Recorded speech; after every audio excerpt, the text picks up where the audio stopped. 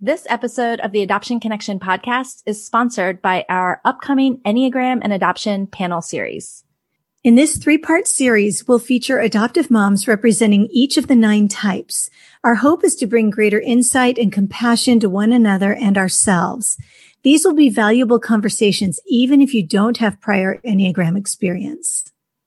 The upcoming panel dates are on Tuesdays, March 16th, 23rd, and 30th at 7 p.m. Eastern, 4 p.m. Pacific. Recordings will be available if you can't join us live, and registration is donation-based. Grab your spot at theadoptionconnection.com/Enneagram. Welcome to the Adoption Connection podcast, where we share resources by and for adoptive and foster moms. I'm Lisa Qualls. And this is Melissa Corkum. Don't worry, we get it, and we're here for you.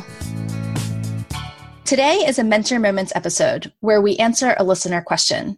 These episodes give you a chance to join the conversation and guarantee we're providing the most helpful tools and resources for exactly where you are.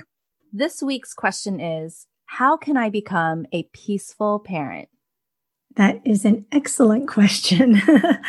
I think, first of all, we have to ask ourselves, what does that mean to you? What does peace mean to you? Like, are we talking about, I want to be more peaceful within myself because I'm inclined to yell at my kids, and so I want to know how to stay calmer? Or are we talking about that internal, frantic, stressed out feeling, and you want to be more peaceful in that way? So I think the first thing to do is reflect on, what does that mean to you to be a peaceful parent? And then ask the questions, what is it that's destroying my peace? What is it that is keeping me from feeling internally and acting externally the way that I really want to? Yeah. And you might be thinking, well, duh, like I know exactly what destroys my peace, but take a little bit of time and really dig a little bit deeper. Like, the first answer that comes to your mind might be, well, obviously, like the screaming kids all day, or a child who never listens to anything I have to say, but the reason why that irks us or destroys a sense of our inner peace or causes us to yell is a little different for each of us. So, take some time to really reflect on that.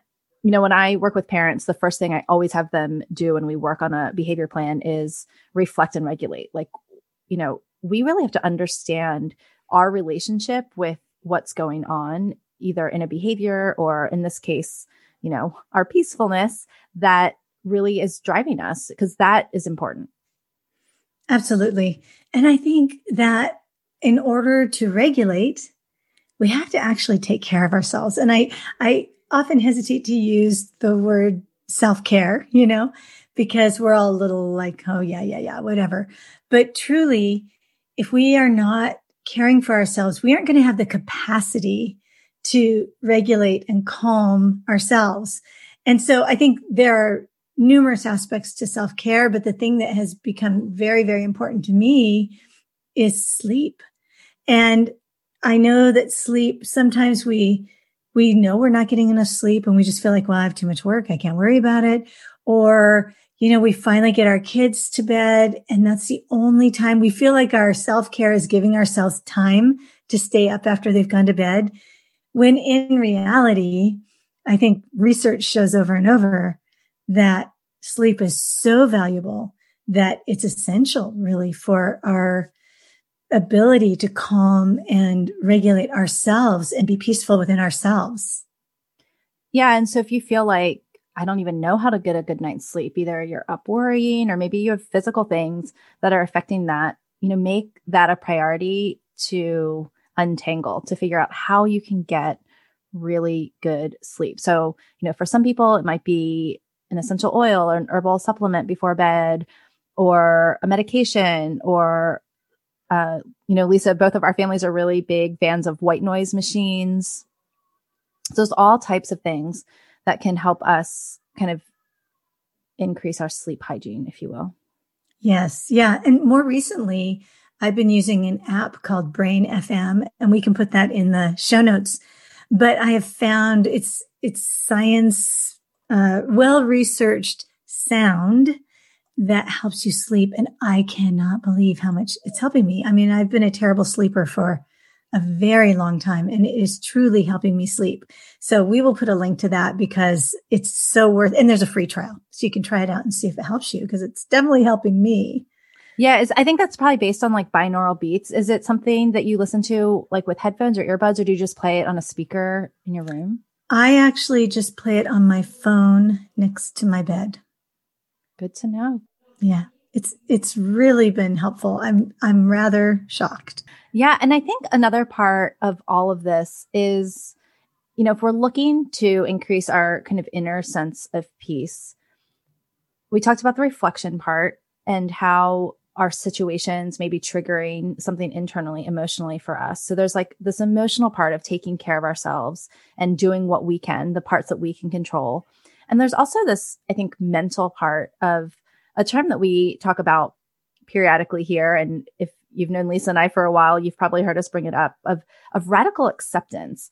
And that's this idea that we radically accept kind of the situation, the season that we're in. It doesn't excuse it. It doesn't mean that we'll look to better it in some way, but there's a certain sense that if we don't radically accept where we are, then we don't have the right tools for finding that inner peace. And so just as a simple example, right?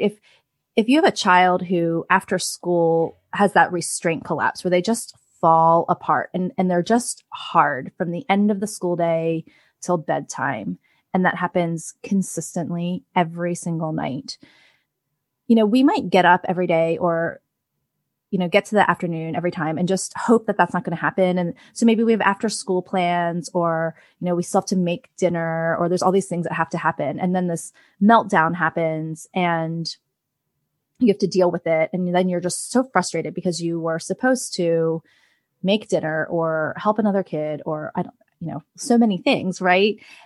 But if we radically accept that this pattern is pretty consistent, then we can plan ahead for it. And so it means that we may order our day in a different way so that we have the capacity, the margin, the space to accommodate these behavioral patterns in our kids.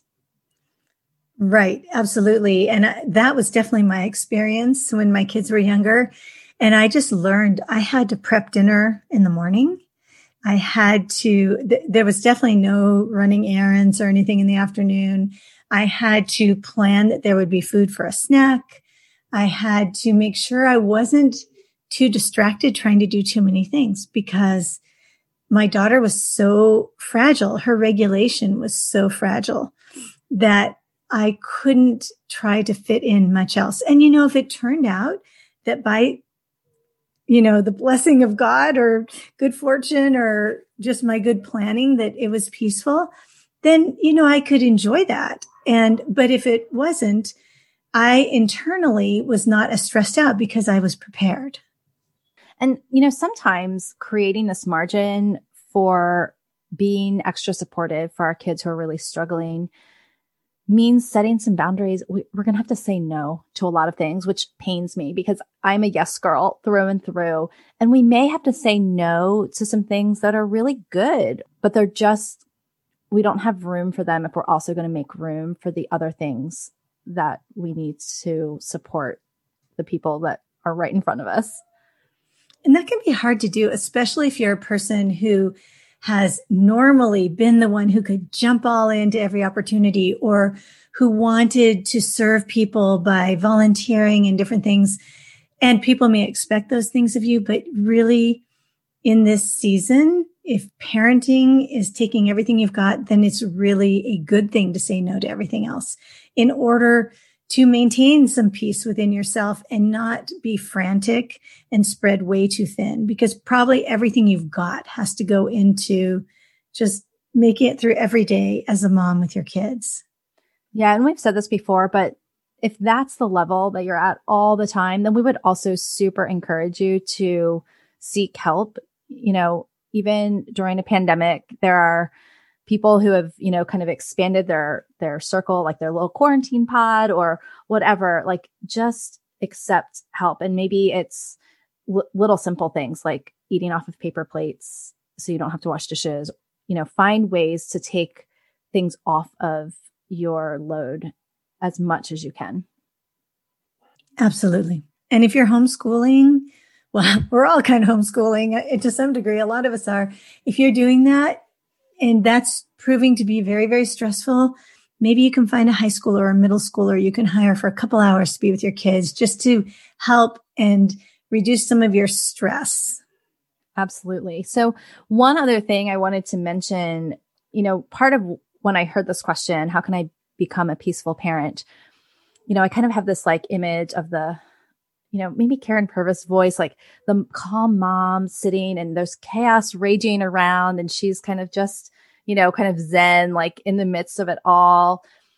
And we've talked a little bit about this here on the podcast as well, but sometimes what our kids need to get out of the stuck state that they're in, if they are dysregulated and their regulation energy is super high, is they actually don't need us to be calm. They need us to match their energy and help them direct their flow of energy. And their nervous system needs to connect to another nervous system that has high energy. And it doesn't mean that we're going to be dysregulated. We're going to be in charge of that energy. We'll be making a conscious decision as a parent to kind of enter into that energy and redirect it rather than just trying to convince it to calm down by being calm ourselves. And that's been a really powerful technique. And for someone like me who struggles with that peaceful parent image anyway, because not much about me has been super peaceful, even in my own life. Like I'm high energy, and thinking that I needed to be a certain type of peaceful for my family, I think was a real struggle. And so being given permission that being in control of myself didn't necessarily mean calm and peaceful was huge. And that's been really helpful in kind of helping me be less frustrated with my kids instead of getting to that point of boiling over where I'm dysregulated and then I yell in a way that I'm not in control of, versus right off the bat, matching energy in a controlled way has like been completely life-changing for me. Yeah, the first time I heard that, I was like, what? I'm supposed to come up to their level of energy? Because really the way I'd always done it is tried to stay really, really zen, really low, really calm. And it was frustrating sometimes for my kids. And when I did learn, it did not come naturally to me to match their energy, but I have seen that be really, really effective. So it's a great idea, I think.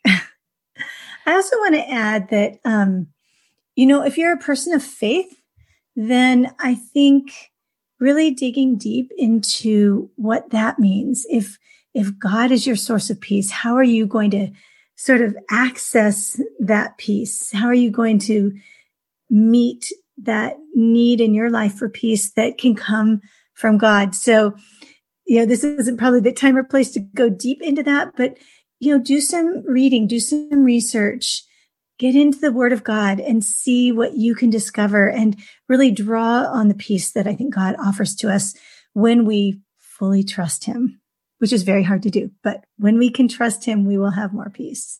Yes. And pray, pray, pray. Yes, definitely.